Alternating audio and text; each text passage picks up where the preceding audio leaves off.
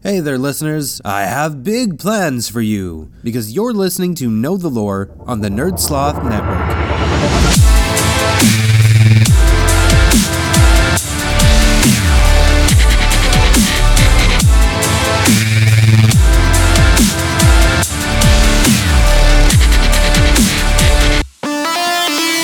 My name is Chris, aka Slur Nerd on Twitter and the PlayStation Network if you'd like to add me on there, though I probably will bring down your rank if we're doing competitive.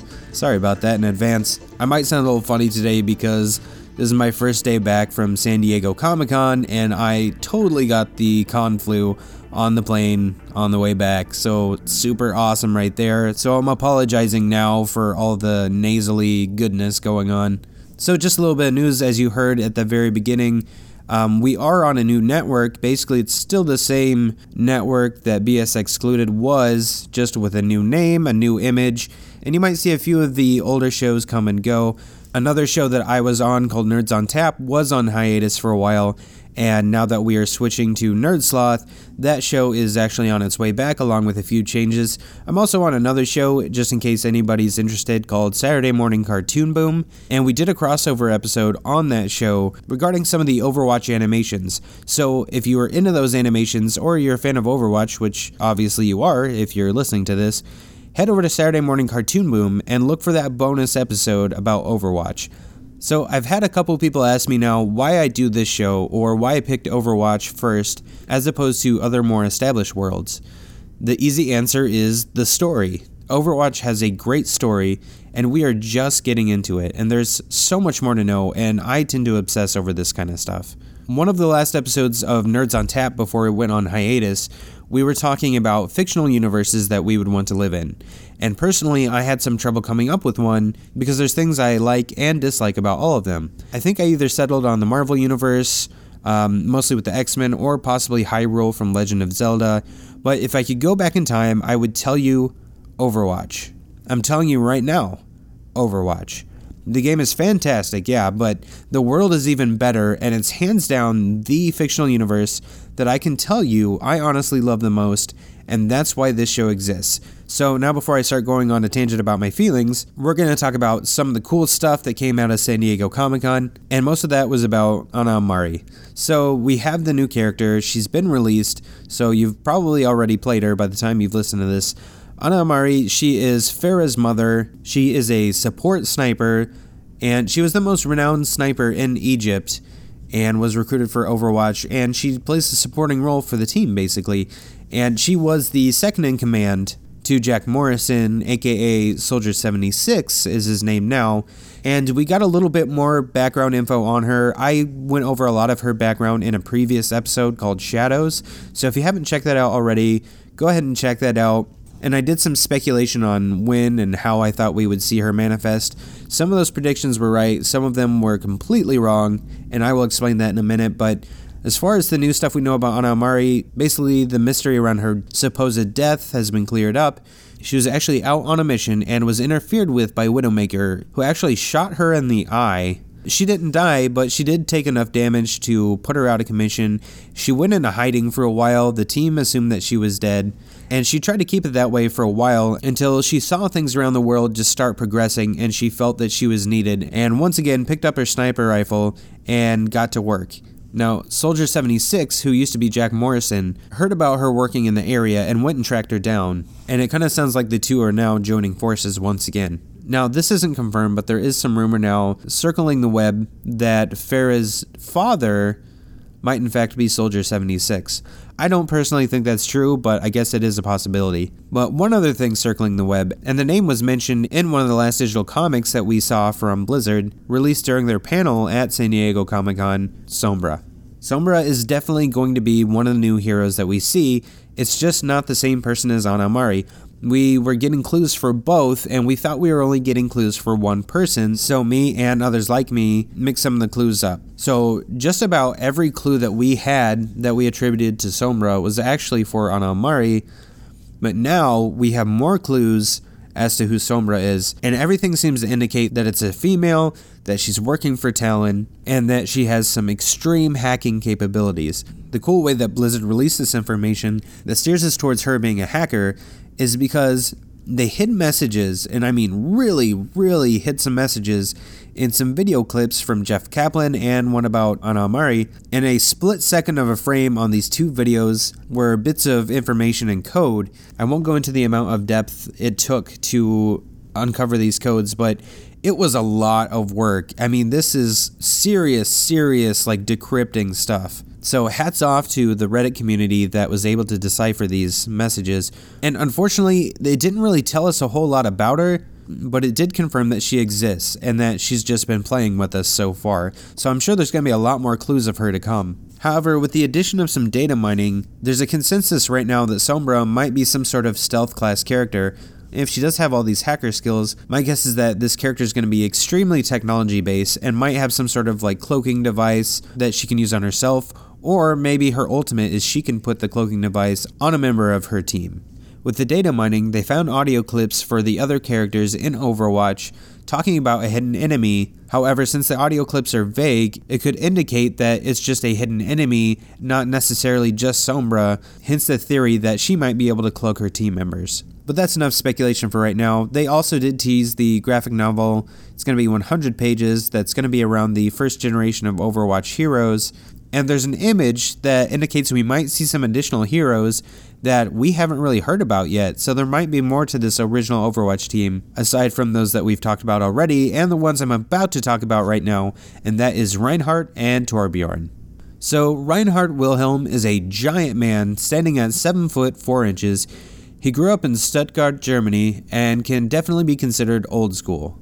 Like really old school. Reinhardt is honestly a knight who, at heart, he feels that it's his duty to uphold the knightly codes of valor, justice, and courage. This is very obviously reflected in his suit of armor, fashioned to resemble an updated version of something out of the times of King Arthur. Already a decorated German soldier, Reinhardt was quickly introduced into Overwatch to combat the Omnic Crisis. With his stature and charismatic persona, he easily stood out from the group and earned the admiration of both his peers and his superiors. He's also considered to be Overwatch's most vocal supporter.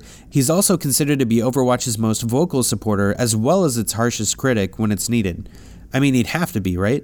If you dissect his last name, it can be broken into the German terms for pure and hard. Thus, Reinhardt was constantly reminding the world that Overwatch was meant to be a force of good. He continued to serve Overwatch into his late 50s and, despite his own desires, was forced into mandatory retirement from combat.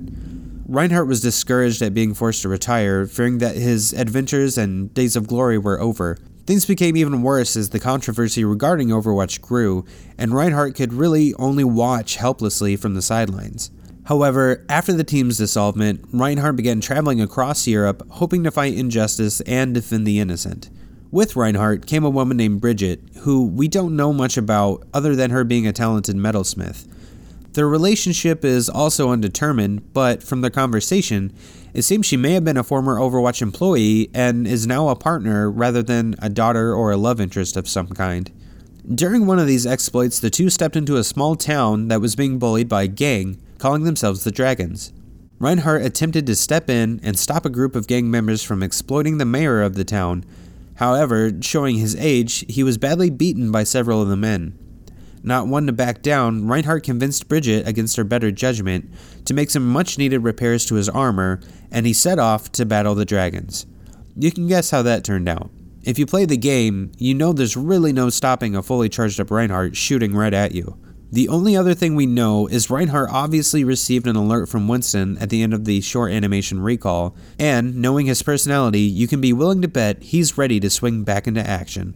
So we're going to move on to my favorite little guy in Overwatch, that even the pros tend to forget his name and just call him Dwarf, but his real name is Torbjorn Lindholm, an extremely talented engineer and mechanic from Sweden, who began working for the Ironclad Guild, designing weapon systems for various countries around the world. Although proud of his machines and building them with good intention, his employers began to think differently and wanted to control the weapons he created using a network of computer intelligence, a thought that really did not sit well with Torbjorn. In fact, Torbjorn harbors an extreme dislike of artificial intelligence programs, which I'm sure led to plenty of I told you so moments once the Omnic Crisis began. Being the technological genius he is, Overwatch immediately recruited him to help stop the Omnic threat. Torbjorn flourished in Overwatch, and many of his inventions were integral to ending the war. After the crisis was over, Torbjorn remained on the Overwatch team, becoming the resource for all technological needs. In the aftermath that saw Overwatch disbanded, Torbjorn found that many of his weapons and other inventions were being stolen, presumably by Talon. Torbjorn then took it upon himself to travel around the world, recovering what he could and stopping those using his machines for evil. In one such example, he traveled to Kyrgyzstan, where a rogue titan was destroying the city of Baklavo. A titan is a giant mech that was originally created for construction and urban development purposes by Torbjorn himself. During the Omnic Crisis, one of the God AI programs took control of one, if not more, titans. Fearing that this had happened again, Torbjorn entered the giant mech suit to shut it down from the inside. It was only after he entered that he realized it wasn't being controlled by an AI, but it was being piloted by a human. Using his ingenuity and building weapons and tools to get him through various forms of security, Torbjorn made his way to the cockpit, where he confronted his former work colleague, a man by the name of Sven. Sven tried to appeal to Torbjorn about using their weapons as a means of power to topple corrupt governments. However, Torbjorn wasn't swayed, and he eventually stopped Sven and shut the Titan down. So that's all the details I have right now for those two heroes, but before I close out of the episode, I do want to say that if you're playing the game, I think Reinhardt and Torbjorn are not only one of the best defense combos, I mean think about it, Reinhardt's shield protecting Torbjorn's turret? Amazing. But they also have some of the coolest legendary skins in the game. Reinhardt's Stoneheart skin is a really epic looking stone suit of armor with a big lion emblem on the front made to look like the Alliance symbol from Warcraft. And my favorite for Torbjorn is his Blackbeard skin, where he looks like a pirate, complete with a hook for a hand and everything. I was lucky enough to get that skin on my very first loot box when I hit level 2. Send me a message on Twitter @SlurredNerd and let me know what your favorite legendary skins are or which ones you're wanting the most. Next week, we're going to get into our 2 favorite Omnics, so make sure you come back. Thanks again for listening, and remember, justice will be done! Chris here. If you enjoyed the show, please rate, like, subscribe, comment, or share, as every little bit you do helps the show. Know the Lore is recorded and produced by NerdSloth. More episodes can be found at nerdsloth.com along with our other awesomely nerdy shows. Search for NerdSloth on social media such as Facebook, Twitter, and Instagram. Music heard during the show is the Overwatch Victory theme remixed by DJ Effiksha. Go to effiksha.com to hear more.